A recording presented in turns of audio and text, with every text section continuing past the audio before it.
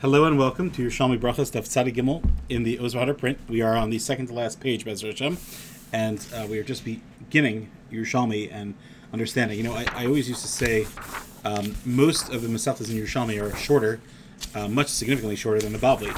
But in the Vilna print of the Bavli, Berachos is 64 pages. Daf Samach Dalet is its last page, I believe. And I always say, I believe there are 4 Masechtas in Yerushalmi that are longer, that are longer than the Bavli counterpart, and this is one of them. Obviously, 94 pages in the Ozvahar print, but also in the Vilna print, it's Samaches, so it's 68. So even that does it by 4 pages. But a couple of very interesting R's about the end of Berachos as we wind down Hashem today. A couple of quick R's and one global one, and then tomorrow Hashem last R on the Masechta and a Siyam thought as well. And for those of you that have been with me since the beginning, thank you for your encouragement. I always appreciate your feedback, and you really make this podcast with all the divuk chaverim and feedback. Now, this is just so beautiful. Rabbi b'shem Rav Levi. The last mission is talking about how you have to thank Hashem for the good, and we have to thank Hashem for the bad as well, in what appears bad to us. So he says, Pasuk says, "V'ata marom la'olam Hashem." Such beautiful words. You are exalted, Hashem. Le'olam yadcha el halyona. These words are so powerful. Ribbon Shalom, your hand is always in the uppermost. You always have the upper hand. What does that mean? Hashem has the upper hand. It's that you don't have to explain yourself, Hashem. We don't understand you. And you have the upper hand in that your way of running the world is the most amazing way of running the world. And that's something that we always have to be aware of, that the Ribbon Shalom runs the world. Okay, then we have Amr of Yudin ben Pila. These are just beautiful thoughts that really, really should inspire us and change the way we look at life. Husha Eov Amr. Now, I just want to point out that there's a contrast between Eov and Avram Avinu. The Gemara later will say that Eov was not on the same level as Avram, obviously. Ayin Sham, you'll see, but there's just an interesting contrast that even in this pasuk, Eov is actually being quoted, and this is a pasuk that's used very frequently, and this might be why. Hashem Nasan Mashalom Lakach Yishem Hashem Varach. What did he say? Kishan Nasan. The Chazal explained, when Hashem gave Berachim Nasan, He gave us whatever He gave with Rachamim.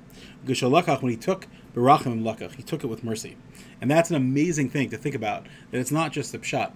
I one time said to one of my children, I said, this strict thing that I had to talk to you about was 100% given with love. And I will not back down, and I will not apologize for what I said and for this strict thing that is for your best interest. But the only thing that I could apologize for is that maybe it didn't land on you in love. I'm not like Hashem, where everything Hashem does is from love, and obviously sometimes we have to hear that and feel that as well. But I said that I could apologize for. If you didn't feel the love the entire time, that's something I could work on. Rebbi Shalom does things when He gives with love, and when He takes with love. It's an amazing thing. Below, another thing Rav Yudin says, God didn't ask anyone's permission when He gave.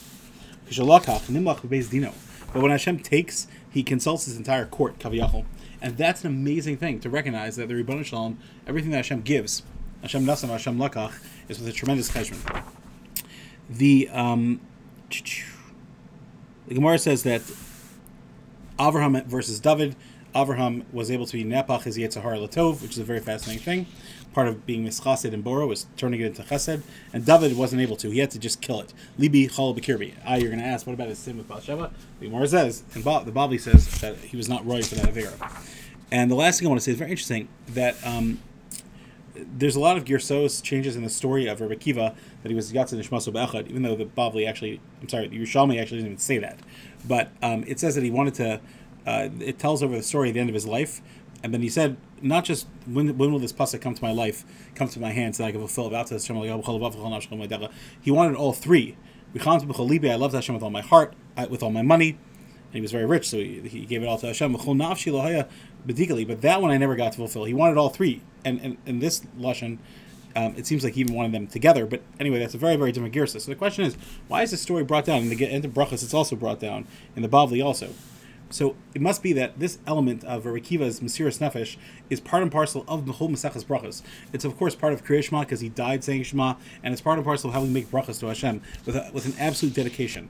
I want to say also that there's a very famous thing that the Gemara says, Nechemya Amsuni, or according to the other Girsos, Shimon Amsuni was Mishamish Rebbi Akiva in the Bavli and Yerushalmi. And Es Hashem Lakecha L'Rabos, you're going to say the words Talmidei Chachamim. That's the Bavli's version of Psachim.